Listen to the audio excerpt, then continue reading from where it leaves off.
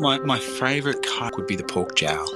It's so rich, it's got so much flavour in it, and we would just cook the hell out of the fat side of it so that the fat really caramelised, and it was absolutely stunning. Now that I'm talking about it, I'm gonna go and do it again. This is The Crackling. I'm Anthony Huckstep.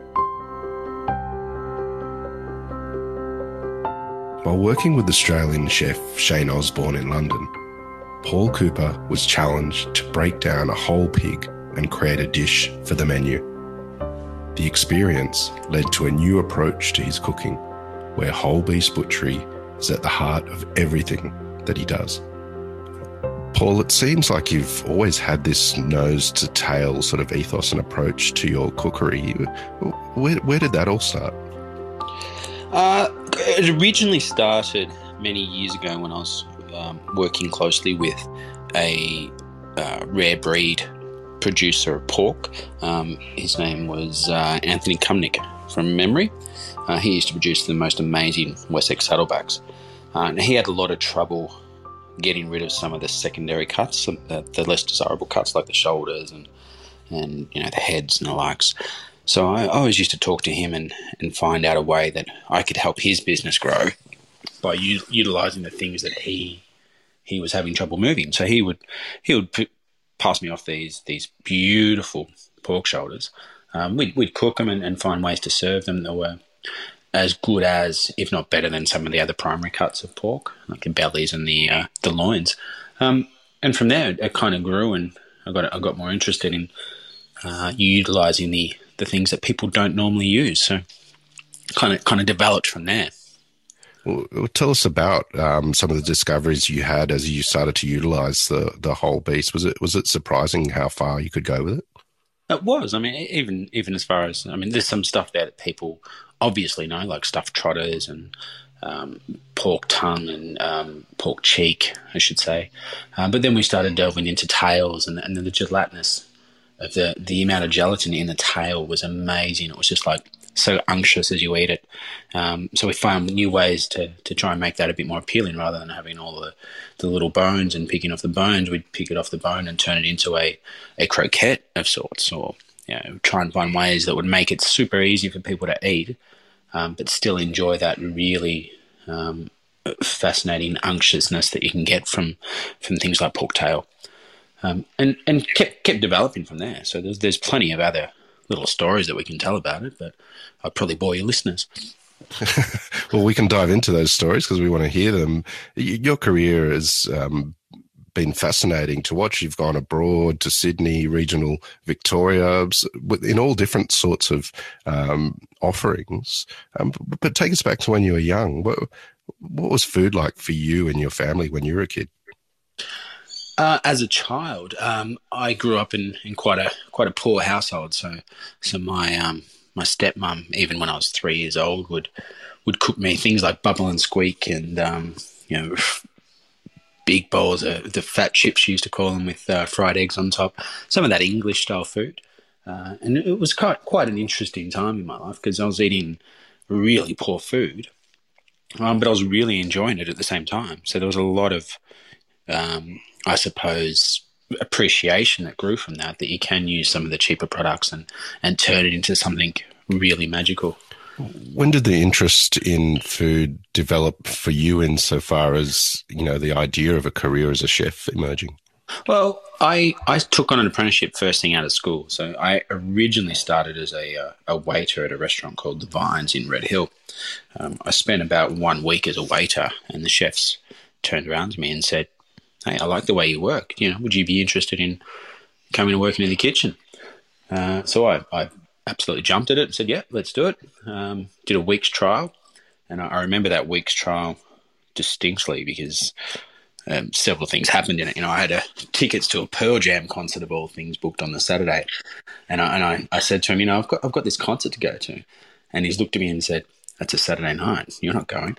I just sort of turned around to him and said, "Yeah, no worries, I won't go. I'll forego the tickets," and that's how it started. And it's,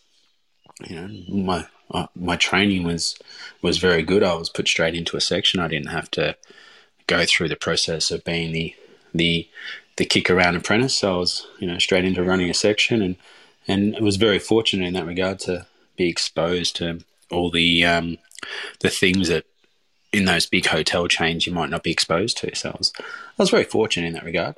The wages, I won't tell you about the wages, they were disgusting, but obviously it gets better as you get along, and now award rates are much better, so everyone gets looked after now. But yeah, back then we were treated a bit differently. You spent time in the Mornington Peninsula at the Vines of Red Hill. What did you take from that time early on in your career? I guess the fact that you can be creative. I had two head chefs at that venue. One of them was a German, old school German chef who was a bit of a hard nut.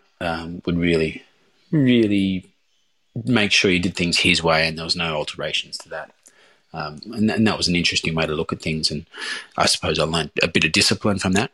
And then I had a bit more of a free-flowing chef come in after that, and he was more of Italian focused. He's worked at some great restaurants, some very famous restaurants at the time, and he was a little bit more fluent. He'd let me open up a little bit and express myself to a degree. Everything had to be done his way, but in terms of the presentation and the conversations we had, it was a lot more of a different take on the previous chef. And that's probably a bit more how I operate now, is that, get people involved and keep people motivated. I think that's a smart way to work in restaurants nowadays. There's a really strong foundation of Italian cooking in your early days. You spent time at Becco and Matteo's. What sort of impact did that have on your cooking? Do you have any stories from those kitchens? Stories from they're very interesting. I remember my first weeks at Becco. I was learning the ropes, but the chefs there were like really pushing me and driving me to try and get faster. And he's like, "Come on, mate, summer's just around the corner. You got to get faster. I'm like, okay, I'm trying. And we had a little pasta room which was separate to the rest of it, and my job was to make pastas in the mornings and had to get X amount done by X amount by lunchtime, so that everything was ready for lunch service. And it was a good experience to learn that extra drive that you need to try and make sure you're organised and ready for service. And then it gets to the point where you want to be so organised, you end up going in an hour earlier just so you can be on top of it. And Matteo's, that was a very different experience again. That was an extremely busy kitchen, but it was a well-drilled kitchen. So we would start at midday, sometimes 11 o'clock. So it was a really late start. And chefs love that, because you can go out and have a few drinks at night and then not be hungover the next day. But it was really busy on weekends. We do 200 covers, and we were producing food at a very high standard. But it also showed me ways to produce that food and maintain quality whilst you're pumping out large numbers. And it all comes down to preparation and making sure you're organised. You spent some time in the UK with chef Shane Osborne, who's come to fame a lot in the last sort of 5 years across the globe. What was it like compared to working in the restaurants in Melbourne, being in Michelin-starred restaurants in the UK? Oh, it's a massive difference. It's big steps. So I used to look at my life prior to going to London and post going to London. So the way I sort of look at it, the food I did before London was. And it could be a slightly bad way to sell it, but I feel the food I did was a little bit immature. Whereas after you spend that time working in those environments, you mature a lot as a chef and as a person. And we did a good stint there. I was there for 2.5 years. Started at the bottom as a commis chef and worked up to be the sous chef there. You learn a lot, and just watching some of the things and the way Shane behaves in the kitchen, he's probably the biggest inspiration I've got in terms of people that I've worked with in the past. So I'll always look back on that time very fondly, even though I was starting at 7 in the morning and finishing at 1 a.m. It's still that defining part of my career. Do you have any stories of that time with Shane that sort of typify that influence that he's had on you? Yeah, one of the most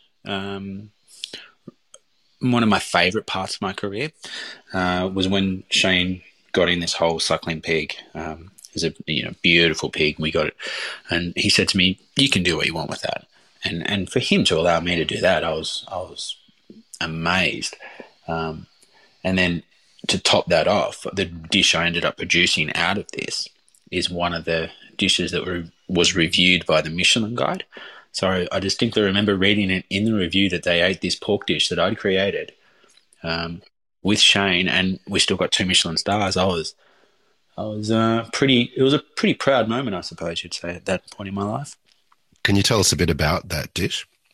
Well, essentially, it was an assiette of suckling pig. So we had 4 different styles of suckling pig on the plate. From memory, we had a little cutlet. We had a little bit of the pork belly. I think we turned the head and the tails into a little croquette, and we did a little boudin out of the legs. And that was served with mashed potato, which is the Joel Robuchon style, 50% butter, 50% potato, pickled girolles, and beetroot puree. Wow. It was I was pretty proud of that dish, and even now, when I produce pork dishes, I still think about that dish and how we can change it up and make it more approachable and more manageable, because we're working ridiculous hours and we don't want staff to be doing those hours anymore. So we try and find ways to recreate dishes that you've done that you're very proud of, but in a more manageable way. You mentioned that you see your career as the time before you went to London and time after you'd experienced the restaurants there and working there. What was it like, the dining landscape, when you came back to Melbourne? How did it feel immersing yourself back into that industry? Yeah, it was a tough time when I first got back, and that's not all because of the dining industry or the way people were eating food. But my first job back was at the Botanical Hotel, and this is when, straight after Paul Wilson had left, and I took over from Stuart McVeigh, and then that got sold very shortly after, and I went through this whole receivership period, and the owners who went in had a different vision, so I got a bit disillusioned and found myself at another iconic hotel in Melbourne, at O'Connell's over in South Melbourne, and even in that venue, we were going great guns. I was really happy with that. We were producing some amazing food, but then that one sold as well, and the new owners come in with a different vision and a different take, which again left me very disillusioned about what was happening. And at the time, I was in conversation with a chap by the name of Erez Gordon, and he mentioned to me that there was a opportunity to open up a restaurant in Sydney with him. So my wife and I, at the time we had a 3-month-old baby, we jumped at the opportunity, jumped in our little mini hatchback that we had at the time and drove to Sydney, found a place in Randwick, a little 2-bedroom apartment, and got stuck into opening up Bishop Sessa. Was Sydney a little bit different to what you were used to in regards to industry and trying to set up a restaurant and make a name for yourself? Yeah, the biggest difference is obviously trying to find all those suppliers, build new relationships. Sydney, it's working in the industry itself it's not a big lifestyle change for me. I mean, you go to work, you produce your food, you go home. There wasn't a lot more to it than that. So in terms of life outside of the kitchen, it was a very similar sort of scenario for me, but it was just about adjusting to the whole finding new suppliers, building new relationships, trying to build up a good core team in the kitchen, and that probably took us a good 12 months before we really felt settled there. You were doing some amazing things there over a 5 or 6 period, whole beast butchery, growing herbs, foraging, all sorts of things, and you really found your voice on the plate. Tell us about the Bishop Sessa experience for you and what you loved about it. Working with Erez was an amazing experience. He's quite a charismatic man, but he's very smart in the way he does operations and the way he controls the team and the staff around him. So I took a lot from that in terms of my leadership style and tried to recreate some of that or adjust the way I managed kitchens and the way I did things to try and have a little bit of that more calming nature about the way I did it. And that probably came across on the plate too. And the whole sustainability thing was really building inside of me after the dealings with Anthony Kumnick and utilising the lesser known cuts. So we started getting in whole Wagyu, whole lambs, whole pork, and it was our Kurum was a basically looking like a bit of a butcher shop or a bit of an abattoir at some points.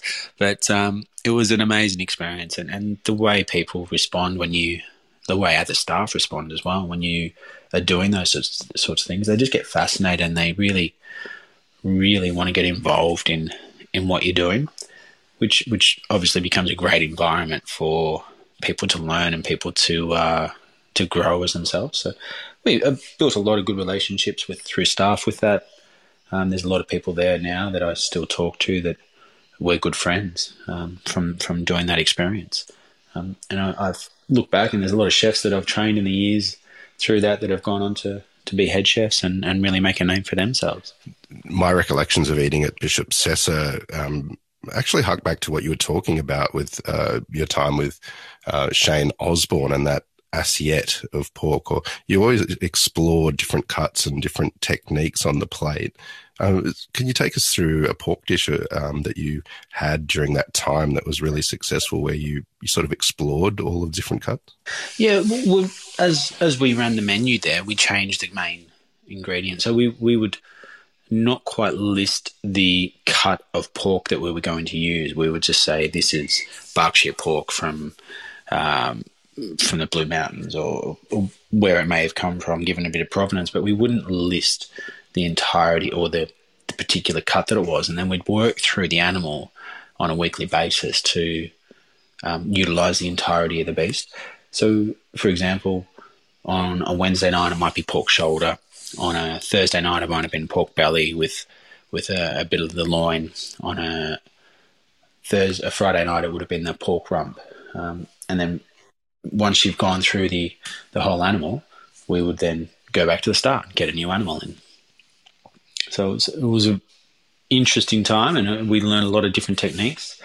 We used sous vide cooking quite a fair bit. We did a lot of low temperature overnight cooking, poaching in flavoured stocks. An example there, we made a porcini stock to poach pork loin in. We used to hold the porcini stock at a set temperature, drop your pork cutlet in, and it poaches gently for 25-30 minutes in order to get the result that we wanted. And from my memories, I may be wrong, there might be people out there that tell me otherwise, but I think we did a very successful job at doing that. What sort of impact did that have on the way you've cooked since that period of time in your life? Well, it's had a strong influence, and I've continued to do that.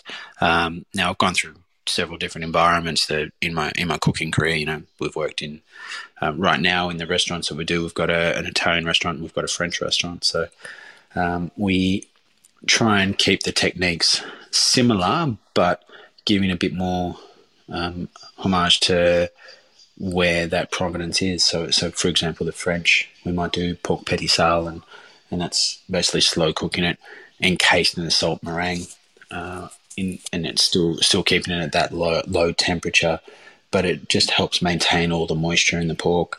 It basically gently steams itself in that meringue case. Whereas Italian will do it slightly different. We'll braise our pork down.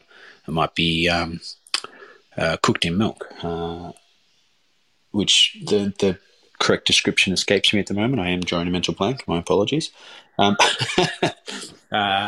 latte, perhaps, which it's a similar process, but you've got the lactose in the milk. We'll keep it at that low temperature, but you're getting a different result because you've got all the proteins and the lactose in the milk affecting the pork. So it's a slightly different result to doing it the French way, but we're utilising the same methodology behind all that. Over the last 3 or 4 years, you've made a real success outside of Melbourne in regional sort of areas. It started in the Yarra Valley, and you've branched out since then. Tell us about what the last few years have been like, this creation and growth of your own group. It's been a very challenging time, shall we say, because I'm quite a hands-on operator, and having 2-3 outlets, it's really can be challenging if you don't have people that you can trust. Fortunately, now we've grown to a point where I've got 3 separate head chefs, plus a head chef who looks after solely our external catering. So, and all of those I can trust to produce the food that is at the standard that we want it to be. But it's been quite a stressful time when you try and grow things, both financially, emotionally, and also with the family. It's been I'm not there as much as I'd like to be on some weeks, but it's at the end of the day it'll all be worth it, because there'll be something there for my kids to have, and at least there'll be that financial security for them as they get older too. And that's what it comes down to at the end of the day, is we all need to try and feel that we've accomplished something good, and we're in a good position, and we're leaving our families in a good position. Tell us a little bit about the offerings that you have at the different establishments, and I know that you've got some things around the corner as well. Yeah, that's right. We're always looking to grow and do something interesting that people will find a bit of fun and have a good time looking after. So I'll run through them very quickly. We've got the Unchet Winery, which is basically a French bistro that has a really classy wine list and a great cocktail list there. It's very much building into an institution where people come knowing that they're going to get great food. I've always looked at Francois as a bit of a comparison point, something that people can come and know what they're going to know what to expect, and know that they're going to get great food and great service and great wine. And then we've got Ferguson Winery, which we took over, this was a very poor timing on my behalf, but we took over in July last year. And as you may or may not be aware, Victoria spent about 4 months after that in lockdown. So we've reopened that in November, and that's much more of an Italian focus, and we grow our own grapes there. So we produce the own wines. So it's a whole new venture for me. It's something that I haven't really tapped into in the past, and something that I'm learning a lot more about is that wine sales and how to try and market your wines as opposed to just a restaurant. But we've got an Italian focus there. The food's all designed to match the wines that we've got. And then we're developing an Italian wine list there, which will have some of the more iconic Italian wines on there, plus some of the boutique wineries of the Yarra Valley, some of the more well-known ones. So we've got Wanturna Estate, Mount Mary, Nierenberg, those types of wines that people will instantly recognise, or they can choose, obviously, the Ferguson Estate wines. And then our other avenue is Edge Hospitality, which is all about external catering. So we've done weddings in farms. We've set up in a barn before and served a wedding. We've done weddings from little marquees, and it's a really unique and it's quite fun way to do different weddings. So we'll just travel wherever we need to go, almost do anything. That Edge Hospitality also looks after a golf club called Yering Meadows, which is not too far from Bianche. And then we've got the Box Hill Pavilion, which is an affiliate of the Hawthorn Football Club, the Box Hill Hawks. They operate out of there.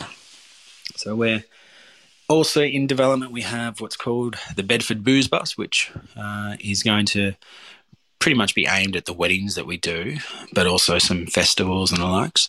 Now, this is a 1947 Bedford ute that's being converted into a cocktail bar, and it's going to have a range of craft beers on there as well. So this will be a very fun thing and very unique thing for weddings, and a great little extra selling point for people to have something unique.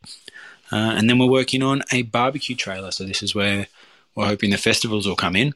We're calling it the Argy Bargy, which will serve Argentinian-style street barbecue food.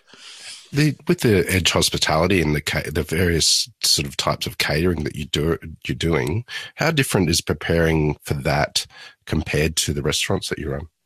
It's quite unique, but not that different. The only difference is you've got to be prepared for all sorts of different outcomes.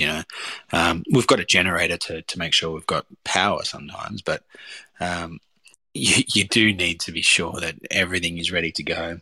So essentially, you want to get to the wedding, you want to be ready. You're not doing any prep at the wedding. It's just a heat and serve scenario, and that's the only way we can ensure consistency across the board.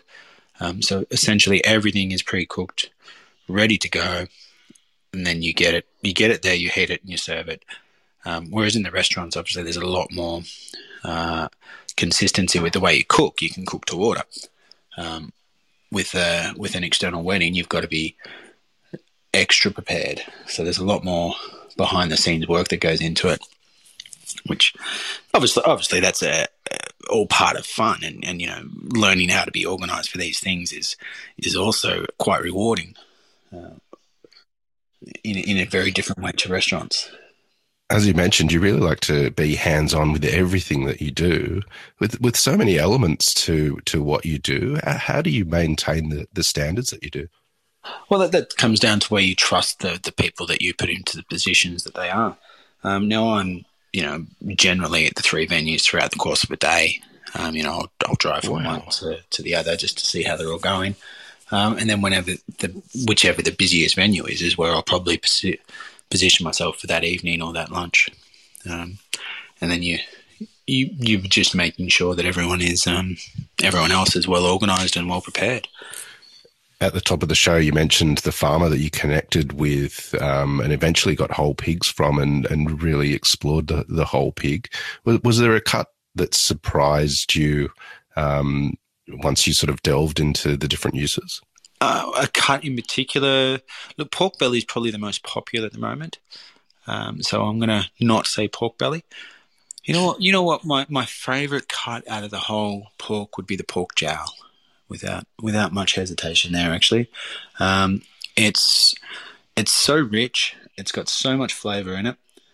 And if you cook it correctly, we used to do a very quick corning on it and then gently poach it overnight before taking the skin off, and we would just cook the hell out of the fat side of it so that the fat really caramelized, and then turned it over, and you just had this ultra tender meat with this nice little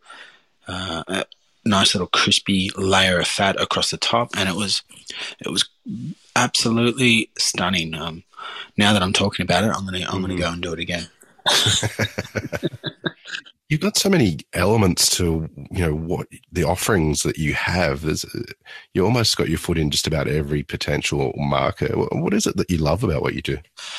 I think I tried to diversify early on in the Bianche when we first opened that. I tried to diversify a bit and make the business a little bit more bulletproof. Because if you we opened the restaurant on quite a tight budget. And then if you have a quiet week, you really feel that quiet week. So I was looking for ways to try and diversify, and hence the catering came up. It started as private dining. We would just do small groups, go and cook for 20 people in their kitchen, and look after them as a private dining. It might be a birthday party or something. And from there, it grew and just developed almost organically into weddings and building relationships with some of the other venues around the Yarra Valley that don't have dedicated kitchen teams.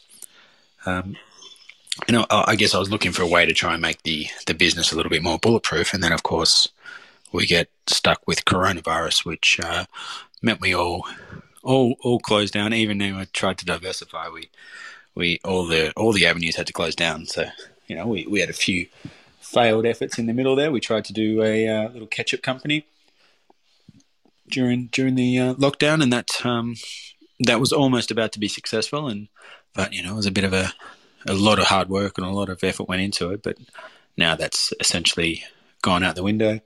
We tried to do a ready-made meals thing, which again, that one never really took off. But I guess it was just the fact that we were trying to do new things that kept people motivated throughout those lockdowns. Society's opening up again, and you've got all of these amazing different businesses. What are you looking forward to in 2022? For me, 2022 is about solidifying the businesses that we have and building new relationships and really making sure that every person that comes into the venues leaves with a big smile on their face, happy, enjoying what they've had, and making sure that experience is consistent right across the venues.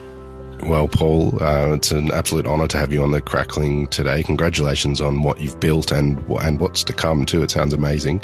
Please keep in touch, and we'll catch up again soon. Thank you so much for the time and the opportunity, Anthony. This is The Crackling, a Deep in the Weeds production in partnership with Porkstars. I'm Anthony Huckstep. Stay tuned as we catch up with some of Australia's best chefs and pork producers to discover what makes Australian pork so special.